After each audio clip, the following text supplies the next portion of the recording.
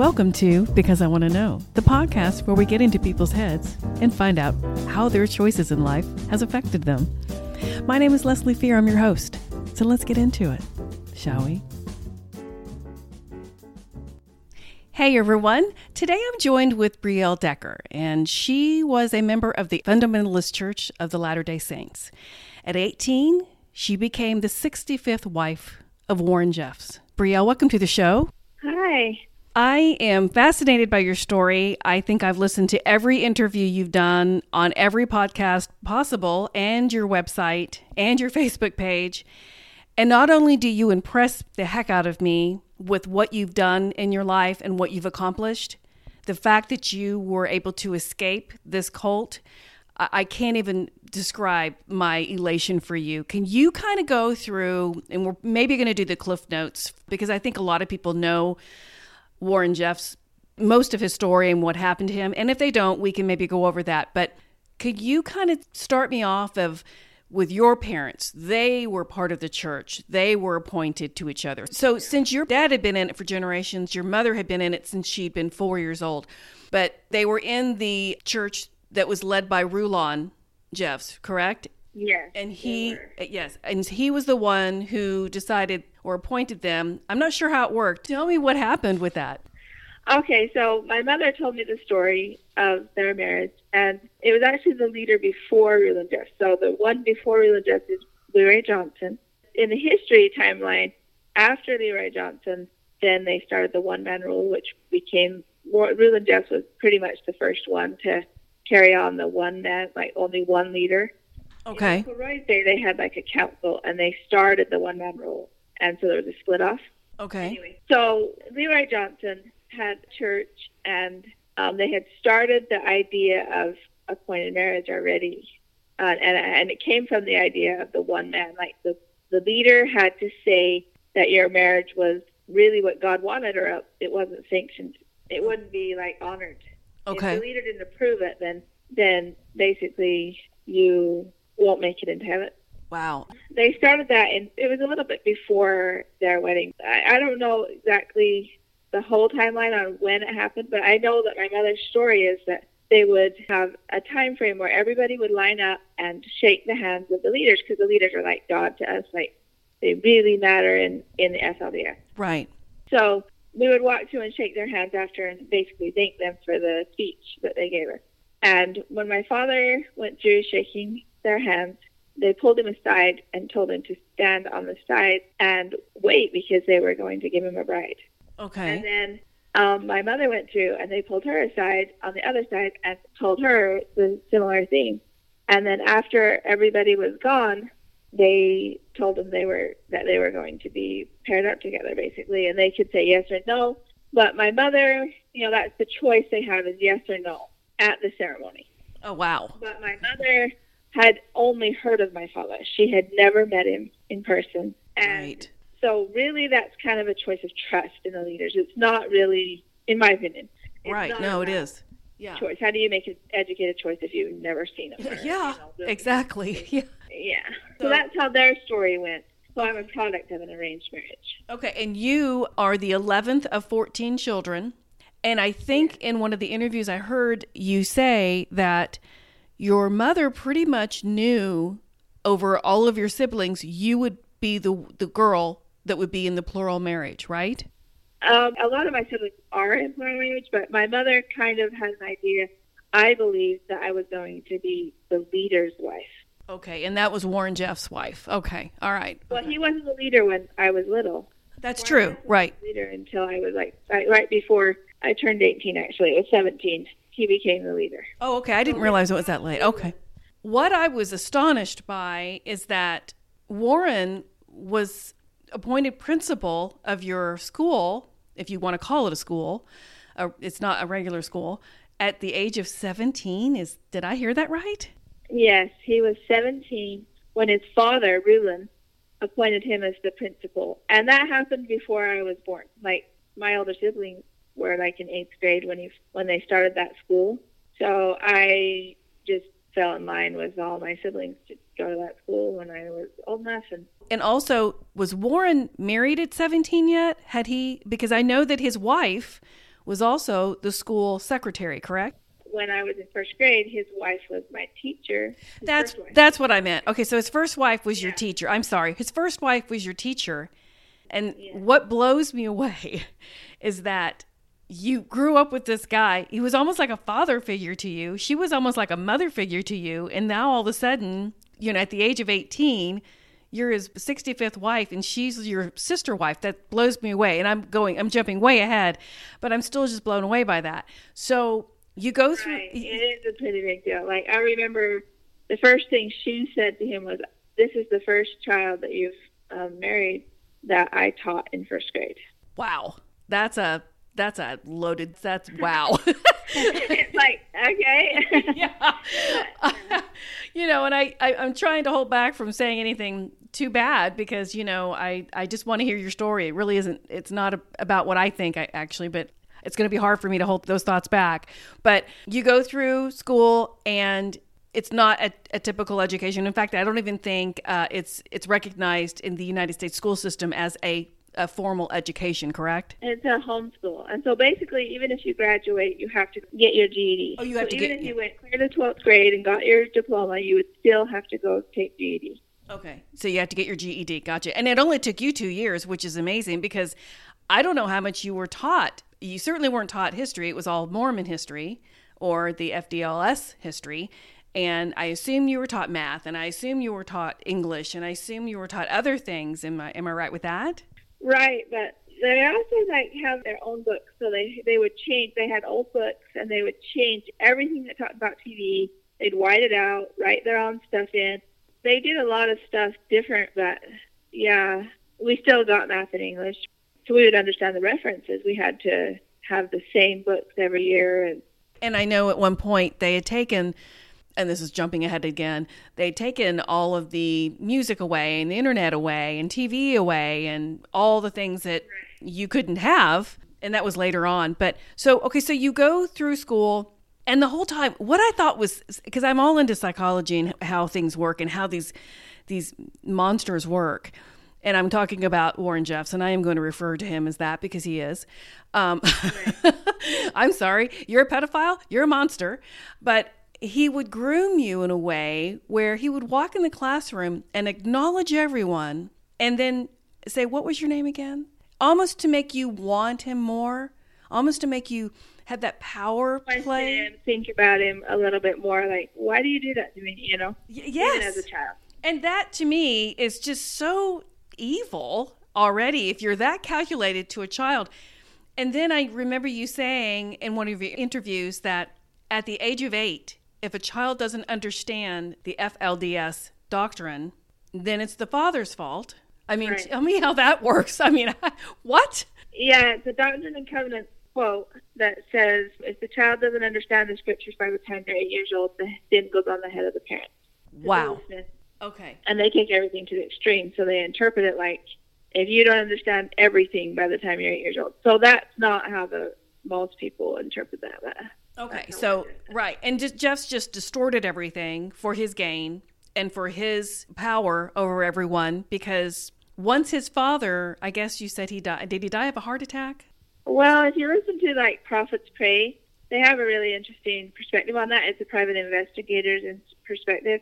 Right. And basically, they believe that Warren Jeffs, in the end, did have something to do with his death. Oh, really? Because one of the wives was pregnant with Warren Jeffs' children, twins, and they said it was premature when the babies were born, but the people that actually delivered said they weren't premature. Really? So I don't know. I just know that's what I've seen, Well, I don't put anything past him, Brielle. I don't. I mean, I just, how can you? And the fact that he's still in prison and has his thumb on everyone wherever they are now. I'm not even sure where the compound is now. I don't even know if it's scattered now or. Well, right now they're all scattered. They have compounds everywhere now. Oh, they do? Okay. The place where the people gather that have left is Colorado City and Hilldale. Colorado City and Hilldale. Okay. That's where I went when I was 16 after I moved out of Salt Lake, when we all gathered in Colorado City and Hilldale. And then Warren Jeffs became the leader, and he started the other compounds. Okay, gosh. All right, so let me ask you this. I don't understand, and maybe you can help me. How are you, and it might not just be you, but you're one of the only people that knew something was up, knew something wasn't right. And you did at a very early age. And first of all, thank goodness. But secondly, why do you think so many people don't see it? Do you think it's the brainwashing? Do you think it's the gaslighting? Do you think it's the fact that you just did your homework and said, this isn't how it's supposed to be? What's your take on that? I think that there's a lot of people I've talked to who really believe the brainwashing is deeper than what I believe. I believe multiple stay because it's comfortable, it's familiar. Right. It's all they know, it's their family. Like, if you have to make a choice to give up not only everything you know, but your family. Yeah. Stay. They have reasons why they stay, but they can't even express them. I believe most people have reasons why they stay. I don't think the brainwashing is as deep as some people think it is. Right. Okay. And it totally makes sense. And when Jeff was in power still, I know that he would send some of the boys away because they were probably, in your opinion, I think you said, they were competition to him. Yeah, I totally believe that they were competition to him. And I do too. He played harder on the boys. He actually talks about that in his training. Like, the training is a lot of the grooming too, because it's all preparation for how he wants you to be. But he does talk about that. He says the boys have a higher calling because they're the ones that make the choices and decisions in the household. Because the wives can't. They argue because there's too many of them. So the men are always the ones that make the final decision, and everybody has to just follow it. So he says it's okay to make the standards higher for the men because they really have to lead out. But in reality, he makes it impossible for the men. I think it's so impossible, because they're men. Right. And yeah. He talks about you can't masturbate and you can't do this and you can't do that, and all this stuff that's just basic human anatomy. You have to be able to function. And like I said, your free will is taken away. You work. There's no taking care of yourself time. There's no downtime. It's all regimented, and you have no choices. No one does. And they think they do because they tell them they do. Oh, they say you right. have a choice at the wedding to say yes or no at the ceremony.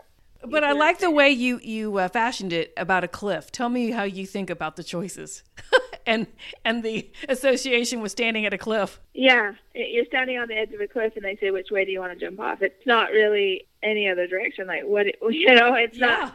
Yeah, there's nowhere to go. Yeah, you're doomed whether you jump to the left or to the right, and it's up to you how you want it to play out. If you say no, then you're going to be ousted and who knows what. And if you say yes, you're going to be in a situation where you didn't want to be in the first place. Right. It's a lot of coercion. I think of it as coercion. I think it might even be more than coercion, like force. You know what I mean? Oh, absolutely. So let's go to the point where now, because you didn't even see this coming. I mean, you knew you were being groomed, I think, to marry him, but you didn't know when, and you didn't know for sure. So all of a sudden, your dad says, "Hey, I'm going to take you on a ride." Yeah. So I had heard stories in the community of other girls that had at that time frame gone on a ride and got married. So I was pretty sure it was a wedding, but I didn't have all the answers, and I didn't want to question, because questioning is like immediate punishment. Right. And I didn't want me to get it, and I didn't want Father to get it, But anyway, he asked me to go on a ride, and I didn't even dare ask to get my wedding dress. In my mind, I'm like, okay, so I just ran out the door with him and got in the car, and he was crying. He was crying in the car. And he told me, he said, "I'm sorry I didn't get you a cedar chest," because he had gotten all the other daughters a cedar chest. So you didn't get the cedar chest, and that's kind of how you knew your mom kind of had planned. At least my mother had, because they would buy the cedar chest and they would fill it up with dishes and stuff for their new kitchen or their new living or whatever, whatever they needed for their household. Sure. I didn't have any of it. And my mother did tell me one time that my older sister, who had gone into war in their family, ended up not needing any of her stuff. So I always wondered, are you contributing to the fact that everybody thinks that I'm going to marry Warren Jeffs? Yeah. Yeah. Yeah. So anyway, my father said, "I'm sorry I didn't get you a cedar chest." And I said, "It's okay. I don't really care. I'm not going to make my father so bad, Right. I don't think it was him anyway. But he told me now he didn't want me to go to his family. Oh, he didn't want you to marry Warren Jeffs. But he couldn't say anything to me because he would get punished, Well, of course he'd be punished. His family. Yeah, his family was on the line. But he's like, I didn't want you to go into his family. And he actually made you wait until you're 18, and some girls don't even get that luxury. I mean, I think he was married to the youngest one was, 12? Yeah, and also because the time frame shifted when Warren Jeffs became the leader. Before that, when Rulon Jeffs was the leader, they only married underage brides when they were kind of like struggling. That was the common understanding in the community. If they were going to go out and date anyway, they might as well get married. Oh, Lord. But I didn't understand the brain or anything. Like, they don't ever talk about, like, your brain isn't developed and stuff. I had to, like, figure all that stuff out. But right. So when Rulon was the leader, Warren was still kind of running things, and he had started underage brides. And then when he became the leader, he switched it so far as to call the fathers and tell them, your daughter is ready. So the fathers had this huge decision to either watch the one daughter get married and watch from a distance to see if they have relationships or whatever happens, or lose their whole family altogether in one night because they say no. Wow. Yeah. The fathers were really in a bad position too. That's what a lot of people don't understand, is they think the women are the ones that are always the victims. It's actually the fathers too. Support all these kids, all these wives, and they're actually commanded to. And you know, it's so strange to me, Brielle, that these people that follow him, because I bet a lot of these people are really smart people. You're very intelligent, Brielle. I know there are a lot of other intelligent people in this organization or the cult. Well, the cult, let's be honest. Right. And the fact that they are allowing this kind of mentality continue, because even as a young child, for you innately knew. Something in your heart told you, this is not right. Yeah, that's the one thing that I like to highlight when I talk to people is basically, even when you are so brainwashed in this really dark space where nobody's telling you, you can still feel it. Oh, yes. You can, it's a big deal. I know that it can get darker, because if they make new compounds and they don't like when they did the Texas raid, a lot of the 7-year-olds had never been off the compound. So it can get more and more and more brainwashed with lack of knowledge. But even pretty dark, which was my situation, I could still feel. Absolutely. I still knew the underage bride. I still had that shudder inside of me, oh my goodness, something is wrong, even though I didn't have the information I needed at the time. And I'm so happy and thankful for you and for the people you're helping now. But back to the wedding night. So your dad drives you and he's upset and he's crying and he's taking you to this place. I think it's his Warren's brother's house, right? He took me to Rulon's house first, and then somebody escorted us to Warren's brother's house. Oh, okay. Okay. Warren Jeffs was already running from the law. He wasn't on the most wanted yet, but he was already running from the law, so he was in hiding too. You know what blows my mind? The fact that he already knows he's wanted for polygamy and is not on the most wanted, but he will be. So he's running and he knows he's in trouble for doing what he's doing, yet he continues to do it. It's almost like he believes he has to. He believes his own lies. He's so distorted in his mind. He takes everything to the extreme. It's all a power play. He says that nobody has the right to call God into question, and he's God now because he became the leader. Oh my gosh. That's what he's taught. Yeah. Okay, so therefore, I'm going to continue doing what I'm doing. I'm going to marry Brielle. And so the ceremony, your mom didn't even go. She wasn't allowed. And there was only right. And there was only a few people there. So you marry Warren in this weird ceremony with no wedding dress. And you're just like, what? And your whole life, you're taught not to look at boys. They're evil. They're snakes. You sit behind them in church. They sit in front of you. You hardly see them. And passing maybe here and there, but nothing hardly at all. And then all of a sudden, you get married to this pedophile who now wants you to become this sex kitten. And you're immediately, with no hesitation, and I hesitated. Wow. Thank God you hesitated. He was so angry at me because I hesitated. And I didn't even realize it was a punishment that night. Because he said to your dad, just take her, she's not responding, which, okay, that's already gross. Because he was probably, in his 50s when he married you? Yeah. Gee, many crickets. Okay. All right. So your dad takes you, and you have no idea that that's a bad thing that you go back with your dad, but yeah, I loved it. I was really relieved. You're like, yeah, let's go. Let's get the heck out of here. And so you were pretty much punished by Warren, but what did he do? What was your punishment for not having sex with him? It was to send me back to my father's house and not spend the night with him. Oh, because he's so good, and he's God, and he's so wonderful. Yeah. In my mind, I was like, okay, I'll take that. Like, that's great. Like, I know my family. Like, I don't have any like weird things going on. You know, like. Yeah. Well, yeah, I'd be the same as you. I'd be like, well, thank God I didn't have to go with him. So you're with your dad. You know, I get it. So you're with your dad, and how long before you saw him again after that? Well, the next morning, he did request that I come back up, and that's when I got that training to qualify to go to Texas. Okay.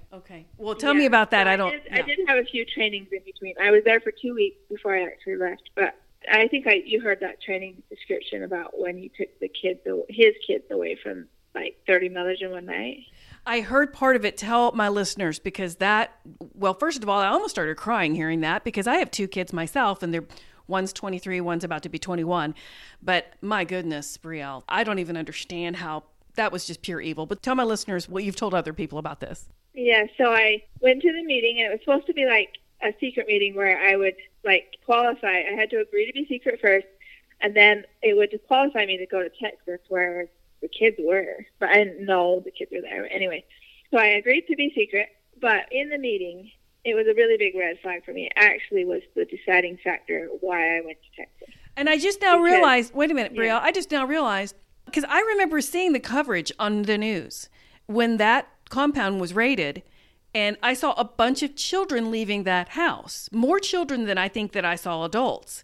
And I kept thinking, why are all those kids there? So that's what you're talking about. The 30 women that were in the church who were punished and were separated from their children, that's where the kids went. They went to Texas, yeah.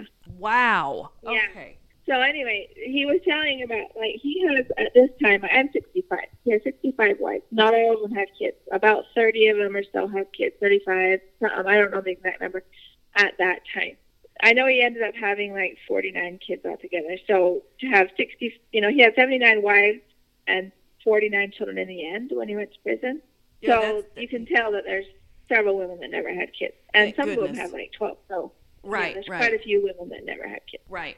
So what he did is in the meeting, he was talking about how he was running from the law and how God revealed that his children were going to be questioned if they stayed at that location by the law to try to get information out of them to find Warren Jeffs. So God revealed to him that he needed to take his children away to a new location. And I'm like, okay, that all kind of makes sense. And then he stopped. But also what God revealed is that not one of the birth mothers, so not one of those 30 mothers that actually had those kids could go with their kids. They're not worthy right now. They can qualify, but not one of them are worthy right now. So the mothers that don't have kids can tend them, but the ones that actually had the kids, none of them are worthy. I'm like, well, God gave them those kids, so that was the red flag. Yeah. God gave them those kids. Why would not one out of 30 be worthy? Like, that's weird. He wanted control of the kids. He wanted the parents away so he could have full access to underage girls, full access to their minds, their bodies, their spirit, their thoughts, their hopes, their dreams, everything, so he could stay his horrible monster self. That's basically what it was. Yeah, and so that's the reason why I convicted. I decided I wanted to go to Texas or wherever it was. They didn't tell me it was Texas at the time. Right. I wanted to go because I wanted to check on those kids. No, and that was my conviction. That's why I got so deep in there. I'm like the witness from the inside, kind of. I'm so happy and proud for you for that, because somehow, after all this messed up growing up you had to do, you had the wherewithal and the thought of going, I'm going to protect these kids. I need to do something. And if I can go and watch over them, even if they think I'm a spy, I'm going to watch over these kids, because you have a very warm spot in your heart for kids. I do, yeah. So I went to Texas, and what I saw was that they would rotate the caretakers. So whenever the children did get attached, even a little bit to their caretaker, Warren Jeffs would just rotate them. Like, okay, now you're on cooking, you're on the gardening, right? There was no hope of stability. So it was almost like they were in an orphanage where you couldn't even get close to anyone. And when you did, and if he saw that you did, he would separate you and you would be detached from that child. That's all control, though, Brielle. It was all the time. Like, every day, those kids were in fear. So they're never going to trust anybody. They're never going to go and tell somebody. Oh. They don't get that trust. They don't get that attachment. And I'm sorry, I don't know how young some of these kids were. I'm sure they were pretty young. I have no doubt in my mind he probably took advantage of very, very small little girls and possibly little boys as well. Right. Oh. It was horrifying. And then when because I was still trapped when the raid happened. I wasn't on Texas land, but when that happened, and to hear them flying mothers back to Texas to get on that media and cry and tell them that they're so sad about Texas taking their children was just horrifying to me too. I was like, they are not even with their kids. Oh, and but they're still under the thumb of his thoughts and his power plays and his. It just blows me away. Now, did they ever go back and reunite with some of their kids, or all of them, or what happened there? They were hoping the whole time when they were told to go. They got to see him for a little bit. They actually had to go and at least get him physically from Texas state authorities. So they did get to see him for a little time. And in their minds, that's like a huge thing. Right. Some of them didn't see him for years, So they were so thrilled to do that. But then they just got ripped away again, a lot of them. Well, because honestly, I don't know if it was Texas or Warren. Was it Warren that ripped him away, or was it Texas that said, it was Warren. Okay, because I didn't know if maybe Texas said, we need to make sure this is a stable environment. So he did. He's the one. They did bring all the mothers back, and they had to physically go get their kids from the Texas authorities. So those Texas authorities wouldn't know that they were already being ripped away by Warren. Okay, gotcha. That's true. That's very true. Oh my goodness. Well, thank goodness that happened because, and I know you're happy that Texas at least stopped that, because that was almost like Warren Jeff's little orgy house. Stop it! Like in the Texas authorities were blindsided. Really? They did the best they could, but they did send the kids back to the Texas ranch. And right now, that's one of the problems we have is that there was 416 kids or something on the land. Right. And there's about 400 that are missing in action. Oh my goodness. What are your... Yeah, they sent it back to Warren. And all the mothers that were their mothers picked them up. So the Texas authorities were blindsided. They didn't know that they weren't going back to their actual family. So they pretty much lied. Rearranged it so that they're totally in hiding somewhere. We don't know. Wow. It's a pretty big deal. But we can't all the way prove it. Like, we don't know where they went. But you know what? They may not have access to things like this, like a podcast or a news media or whatever, to know they have a place to go. Even somewhere maybe some of them are familiar with, maybe not. Maybe they're too young. Well, one thing that is really good is that they got that exposure. Because like I said, some of those kids had never been off the Texas ranch, and they were 7 years old. Yeah, they had never even been exposed to anything. So they got exposure to the outside world, at least. Right. Just by the Texas coming in. But I also want to comment that not every mother, like, it wasn't really fair to the mothers to have Warren Jeff rip their children away. So the mothers, like, when I went to Texas and I witnessed the kids, then I kind of went in a zone of protection of myself. And I ended up in the house that was the target house where Warren Jeff had left. And these are the mothers the 30 mothers that couldn't go with their kids. I ended up there for 4 months and witnessed the mothers and their tears and their prayers, 10-minute long prayers. And they're all like praying and working so hard to qualify to maybe go see their kids. Oh, wow. So these mothers were not the mothers that we're talking about in foster care where, they reunited if at all possible. They were the mothers that never deserved that. They always cared about their kids. Right. So the Texas authorities sending them back to their mothers, like, I don't know if there's a better way to do that. I think there's probably a better way to, like, somehow, I don't know. But I'm just saying, it wasn't fair to the mothers. They really did deserve their kids, but they didn't get their kids anyway because of Warren Jeff. No, absolutely not. And that's mind-boggling. You and I were texting yesterday, and I was like, this is mind-boggling. And you're like, right? I mean, there's really not any other word for it. It's just, it blows my mind that he kept getting away with this and people were okay with it. I just... Well, also, like, all of them are taught to tattle on each other. So the parents, a lot of times, will go months. Like, we talk to stories of people who have left, and because they're terrified of talking to their spouse, because they're like an arranged marriage. And so if they tell them they're thinking about rescuing their kids even, right, they might lose their kids. Because they tattle on each other, right? On their parents, yeah. Yeah, wow. Wow.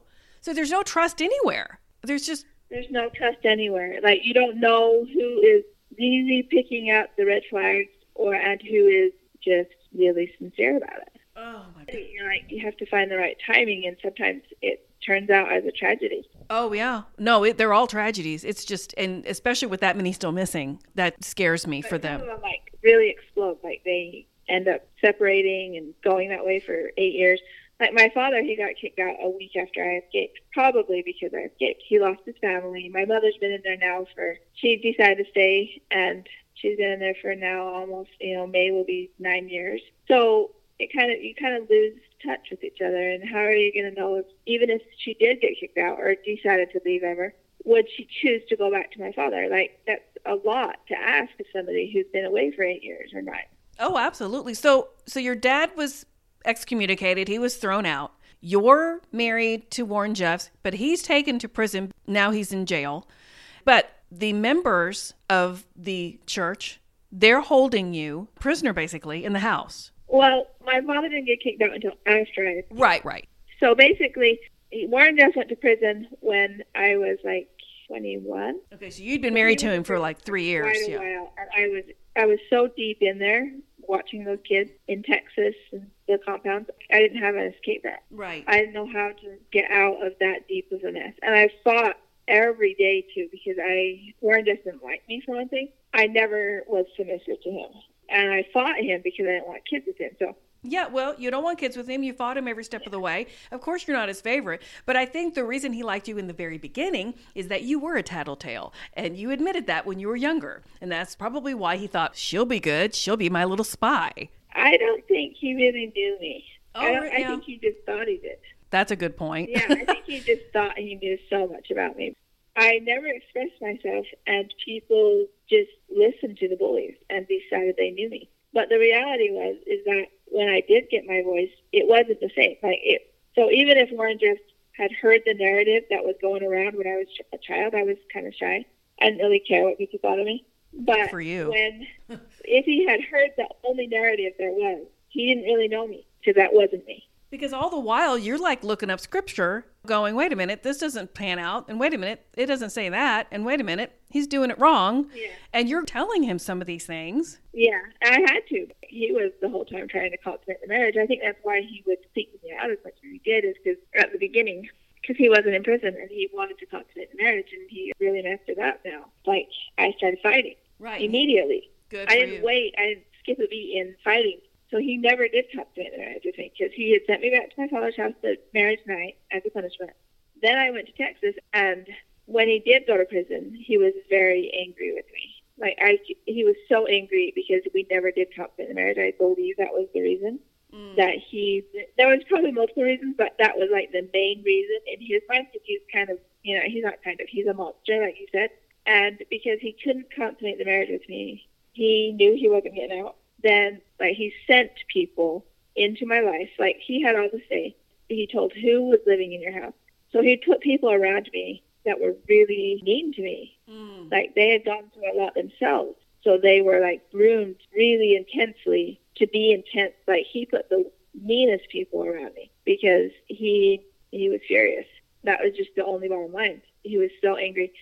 So I went through 3 years of intense torture, psychological torture. Oh my goodness. So you were trying to get back to Colorado City to get to your family by this point. So you were pretty much incarcerated by your own... Eventually. When I did make it back to Colorado City to my family, it wasn't immediately, but eventually I did get locked up in my brother's house because he was being threatened, I believe.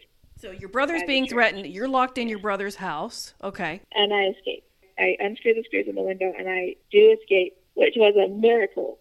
A really big miracle, because my mental health had gone down because of the gaslighting and all the stuff. Right. So they were planning on either they were going to take away my rights as an American citizen and put me in a long-term psych unit facility. Yeah, put you in a mental hospital. Right. Yeah, mental. It wouldn't just be the hospital. It would be the long-term, and then they would make all my decisions. So wow. Either that or I totally believe I was a high risk of even being killed. Really? I do believe that. I believe my brother was being threatened. I believe I was being threatened in that house. And my brother had little kids there. He had his wife there. And I was the lowest on the list. I think they were framing him to kill me. Wow. He was protecting his little kids over me. It was a miracle that I escaped. like there was a lot of factors that day. They put 2 screws in the window, and he went to a meeting. And his wife was home. She called and told him that I was trying to unscrew the screws because she could hear me. Okay. And I left. They didn't notice for like 2 hours or something. Oh, wow. They told me to lay down and read. So they thought that's what I was doing. But I had actually left immediately. I didn't open any drawers or anything because I knew that would flag them. Right. So you were actually able to, and I think you were trying to get to a house where other members, it was a house you knew they lived, where other members had escaped. So you thought, I'm going to go there. At least maybe they'll be nice to me. Maybe they'll help me. Yes, and they did. Good. It wasn't hard convincing them. They liked me a lot. I'm like, that's not going to work in this situation. Yeah. I far away from here where they have absolutely no way of like kidnapping me. Right, because they find you, they just take you back. You know, you're not that far away. So family I ran to didn't understand that. Most people can walk away. In my situation, I knew that wasn't going to happen because I'd been brought back a lot. Yeah, well, you tried to escape several times before that. But was it because you were his wife and you knew so much is why they wouldn't let you go? Yeah, I believe that's why. They never really said. They told my family when they chased after me and put me on the missing list and everything. My family, the narrative that was going around, that every activist got a phone call from somebody in the SLDS saying that I was mentally ill and I needed my parents. So I was 26. And because they had never gotten far enough to literally take away my rights, like every activist had to make that decision if they were going to support me, because I was 26 years old, or if they were going to say, well, she really is crazy and she needs to go back to her parents. But I figured it out before they actually sent me back to my parents. So I escaped out of that situation too. But every other organization, there was like 5 of them that really did support me and help me. Actually, one of them actually took me to a doctor, a professional, and got a paper and said if they try to take you back, you have this paper that says you're capable enough. So what happened was you went to different places that helped you in different ways. You figured out, okay, this one's good, this one's better, whatever, right? And then you go to the doctor. Is it a psychologist you go to, or psychiatrist you go to, or was it a medical doctor? Okay. And then they approved me to be able to stay out. But then we still worried about like the bus, you know, because there was somebody else that had gotten kidnapped off the road. Yeah. They wanted me to go to Tennessee because we needed to change my name, my social, everything, so that if I needed to be legally adopted. In my point of view, I was like, I don't want to end up in the hospital with PTSD because I do have PTSD at times. Right. We were talking before. Yeah. I don't want to end up in the hospital for too long and have it default and the decisions be made by my parents, especially my mother, because she was still in there. I'm like, I don't want to wake up in the SLDS someday. Oh, exactly. No, that's the last thing you want. So you were actually taken to Tennessee where they were able to allow you to change your name. And I don't know personally, but I know it's probably very hard to get your Social Security number changed. Yet with your circumstances, you were able to do it. So that's a pretty legit reason why, when you're trying to escape a cult, especially when they're like, you're on the run from them. I mean, they're kind of after you. I mean, even your own family would be after you if they could. Yeah. So we did successfully, like you're saying, it is hard to change your social. We did successfully do that after 2 years of being in Tennessee. Okay. Yeah. I think in one of your interviews, I noticed that you said, I knew I had rights to Warren Jeff's house. It's like I think it's like a 29,000 square foot house, 45 bedrooms, like 50 bathrooms. It's a huge compound house with all of his wives. I think I got that right. And you're thinking, wait a minute, whether it's legal or not in United States government-wise, in the actual church it's legal, what are my rights? And you found out you did have some rights. So tell us about that. Yeah, so the land in this area is a little different, Colorado City and Hillville, because of the backstory of the religion. I don't understand real estate even to this day very well. That's normal real estate. Right. But I did understand this area. So I went and applied, and it took from like February to November. It was actually Thanksgiving Day that they had gotten all of their side of things done and given me the keys. Wow. It was Thanksgiving Day. They gave me the keys and told me that I had to, figure out the money part of it. And the money part of it was significantly decreased, but it was still like $50,000 in back taxes. So like, I'm not going to have any money. Right. So anyway, I started immediately looking for a buyer and somebody that could really fulfill the dream that I had in my mind. I didn't know what an appraisal was. All of the blueprints had been burned by the FLDS before they were evicted. Oh, wow. Okay. And, yeah, it was a big deal. And I had a timeline because the back taxes, they can't wait forever. Right. So I had people coming in saying, we want to do this with a hotel, maybe a elderly place. And so I was just like, I knew the history of like the Sandy location where Warren Jeffs had been with Breland and the school. I had been, going to that school when I was a child, and then when we all left that location and came down to Hildale, Colorado City, they couldn't keep the business in there. It was resold several times. Eventually, they tore it down and rebuilt because they couldn't keep a business in the location because, you have to attach a positive somehow, and if it's just a regular business, it's really hard to attach a positive. Right. No, that makes sense. Yeah. Yeah. So that's what my dream was, to attach the positive. I was 65 of the women, and one of the rules with the land here is, like, when all the houses are gone, because there's a timeline on every house here, the other wives, if they get out too late, they won't have the opportunity to get a house. Okay. So in my mind, I was like, I need something that they could all benefit from, even if they get out too late. Just because I care, Absolutely. No, that's... Most people don't do that. But in my mind, I was like, I want this dream, and I had this, like... So then the dream changed. I was like, if I had a choice of which business, it would be the shelter. Like, because that's really what is needed. And that's really what everybody can benefit from if they had the choice. So what was then a dream is now called Short Creek Dream Center. You actually, actually took Warren Jeffs' huge mansion, if you want to call it that, because that's really what it is, and made it a refuge for people who want to leave this church, this fundamental church. That's what I'm so proud of you, first of all. What an accomplishment.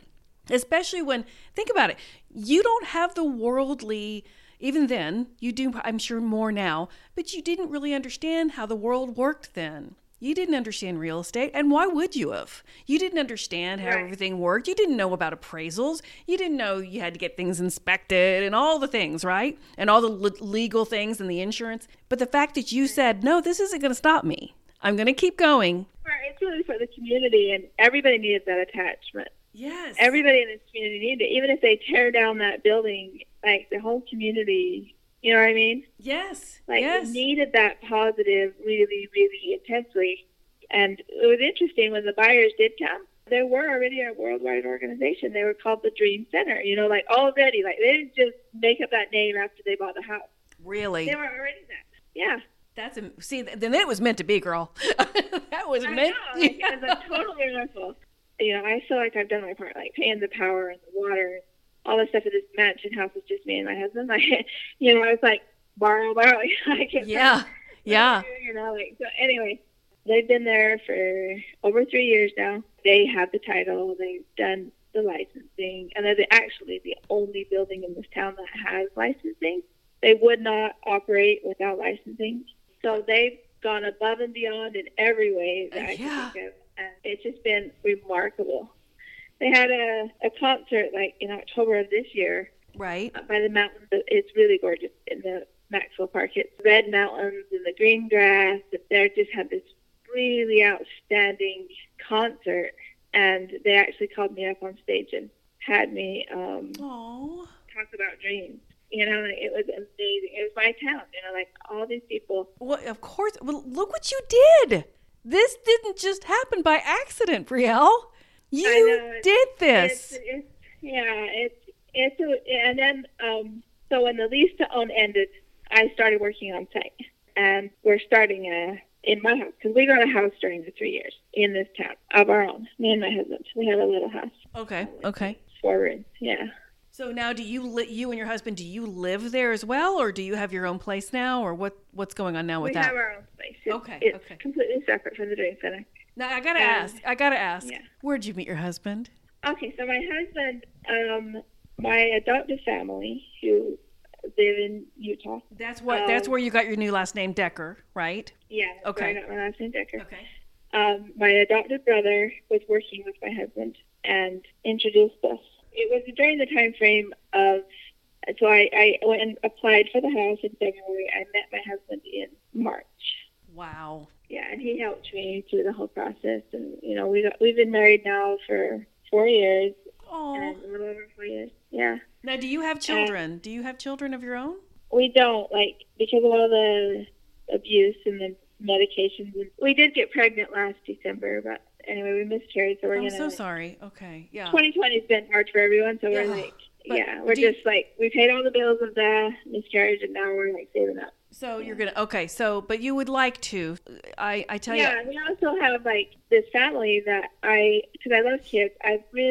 That's my main thing. I love kids so much. We actually have this opportunity right now to getting our home into a home daycare, a home certification. Oh, nice. That is incredible. And you know what? It's never bad to have, well, you've been around little kids all your life too, but it's never bad to have a little parenting skills with other people's kids because, teaching my daughter, she works at a church daycare and she loves it. And she's like, Mom, I didn't know how hard it was sometimes. I'm like, yeah, welcome to the club, honey. Yeah.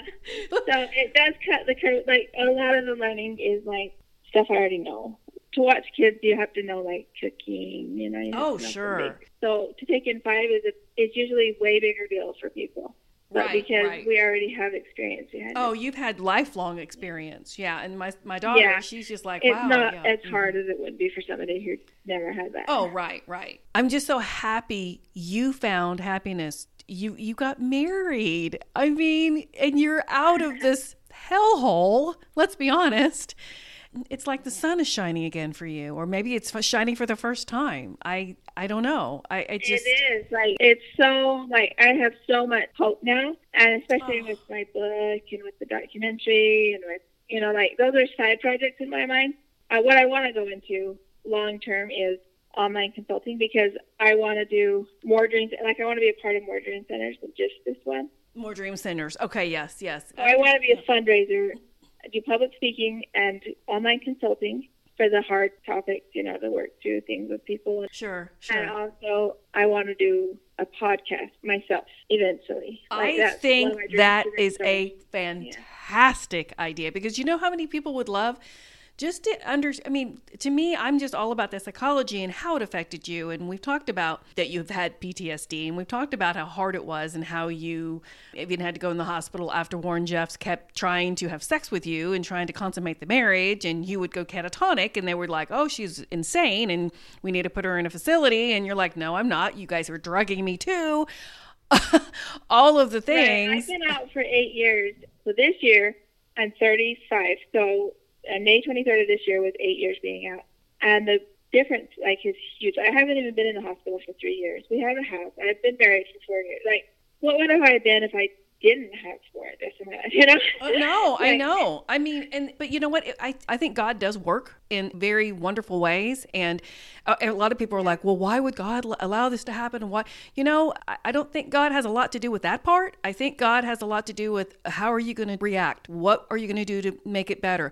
Maybe this is what you chose to do. And maybe this is how you're going to have to live your life so that you can understand. I don't have all the answers. All I know is your role and your future relied on you to be defiant, really. Yeah, it really did. I really needed to listen to the intuition that I had in my heart. Good for you. You even said you had premonitions, that you actually had dreams. Yeah, I did have premonitions. I had them as a child, and I would dream that Warren Jeff. I remember him asking me some direct questions, and I would wake up before I found out who the person was for sure who I would marry. But I remember it was horrifying when I would wake up every single time I had a premonition. I would wake up praying the devil out of my life. Wow. I thought it was the devil because Warren Jeffs was not the leader. So when it happened, then I kind of went into shock because it was exactly like the premonition. It's exactly the way you dreamt it. And you know what? I don't know if you believe in angels. I certainly do. And I think your angels were giving you a sign, honey. Yeah. I did have a girl in school that I went to school with who left at 14, and she was on the media for just a short time. And she actually said in her interview that she was terrified of being married to Warren Jeffs. She left before the wedding and everything. Being 14 or whatever, I remember thinking, I need to see if this is really true, because I have the same feeling that girl is talking about. Yeah, absolutely. And you did. I think he's doing that to me. In my mind, I needed to know if I was thinking what was real, like what was I really being groomed? Well, and the thing is, how would you know? I mean, how would you know? I mean, the only way to know is to go to the interview. Exactly. And then Warren Jeffs has the ultimate say in every wedding. So if he confirms that it really is him, then I can have that knowledge that all those things were actually because of something. Oh. But that was a horrifying day for me when it actually was confirmed, when he actually said, God, you have a strong testimony of God, it is him, basically. Right. I went into shock. But let me tell you something else. When you met your husband, and I guarantee you on your wedding night, it was so much more loving and amazing and wonderful than you ever could have imagined. Oh, it was way better. Well, we dated for right, at least 6 months to a year, and the whole dating experience was so amazing. And yes. When we had our wedding, my adopted mom was telling me all the things about the traditions, because we didn't have any knowledge of traditions. No, you couldn't even look at a guy. You couldn't even look at him. I know. She's telling me, she says, I don't really like to go with the tradition. This is the tradition, but I like to be my own self and do my own thing. You don't have to go with the traditions. And I'm like, Mom, they aren't my tradition. It was really intriguing to me. Well, yeah, you were able to be free and go, hey, maybe go check out a movie, maybe go have some dinner, maybe just have a conversation with somebody that you respect, somebody that wants to hear about you, somebody that's not trying to control you or take advantage of you or be angry or judge you with you, somebody that really just wanted to be with you. What a head rush for you. I mean, that was so foreign to you. Yeah, I say that I have built-in motivation. I tell that to people all the time because the contrast is so much. My body aches before my energy runs out. Wow. You're just engulfing life. I want to do more. I can't tell you, and I can't congratulate you any more than I'm doing right now on your accomplishments. This is amazing what you're doing for these people that have this facility, the Shore Creek Dream Center. You're giving them hot meals. You are allowing them to get their GEDs. You're helping them get jobs. They've got a safe refuge to go to. They can stay there for rehabilitation if they need to. You're doing all of these things for these people. This was your dream. This was what you wanted. Well, it's everybody's help, yeah. I'm so proud of you. I hope you understand the impact that you're having with this community. It's really hard to grasp. Even through the 3 years when they're getting their license, I got to see so much. We got to see when they put new carpet in, when they, all the improvements on the building was so amazing to see the new people and to see it's so empowering. And I wish people had so much positivity in their life because it's helped us so much. It sounds a lot like it healed. It's very healing to you as well. It sounds a lot like that. Yeah, and I didn't have any bad memories in that building because it was a Target house. I mean, I did see the mothers crying and stuff, but Warren Jeff wasn't really there. I mean, it was his Target house, so he didn't want to go there very bad because that was being watched by the law enforcement. Oh, that's so. Okay. For somebody else, one of his children or something that grew up there, they probably have some horror stories that are more intense. You know what I mean? Right. Yeah. You turned this around to such a positive for so many people. And I know there's got to be boys that need help too. So now they actually are taking in men. They have men on the bottom floor and they have women on the top floor. Oh, that's so good to hear. Because I know some of these boys, they're like lost boys. I mean, at a very young age, they couldn't go to their own families and they couldn't go back to where they were used to. And they were on the streets. Yeah. And then the middle floor is the commercial, so basically where everybody eats and, Right. Oh, I got you. Where the communal place where you can watch TV or you can eat and play games or whatever. And just be okay and be kids or be adults or be whoever you want to be and be with people that care and love you and don't judge you. And you can talk and you can say things and you can have an opinion. Yeah, it's every day, I have epiphanies. It's kind of an experience for everyone because you have a boss and you have, it's just, you have to learn how to communicate. You have to learn how to all that stuff. And I love it all, even though it isn't always easy, especially because some people, it's more intimidating when you have, the factors of being kind of the founder, Right, yeah. It's just something to adjust to because... Yeah. Yeah, so all those things, I get to experience those things, and I love it. I don't feel like it's too overwhelming. I always feel like we can get through this. Absolutely. Now you're writing a book, and I think it was going to come out in November, but you're doing a few things to wrap everything up before you release it. So tell me about your book. So my book is more of the dark stuff. Okay. It's more of the childhood, the foundation. So I don't have to repeat like everything every time. Right. Okay. It's more of like, it's like the details. Like, even in a book, you're not going to get every detail because there's so much. But that's right. That's why we couldn't. It's more of a foundational. Okay. And the documentary is more of the after. Right. Now, where are these available? Now, your book is going to be traditionally published in the 5 major book houses like Simon Schuster, those kinds of places, Penguin, all those. That's what we're working toward, yeah. Okay. And then the documentary, is that an independent film? Is that going to be on a network? Where's that going to be? It's going to be on a network. Oh, nice. Okay.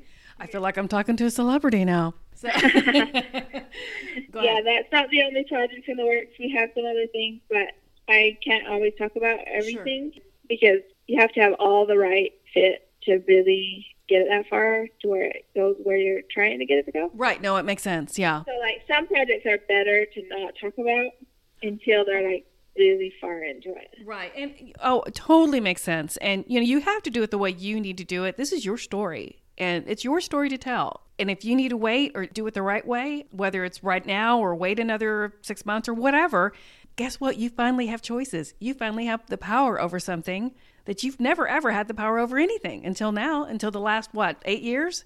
Yeah, I've been out 8 years. I've been involved with the Dream Center for the rest of the time.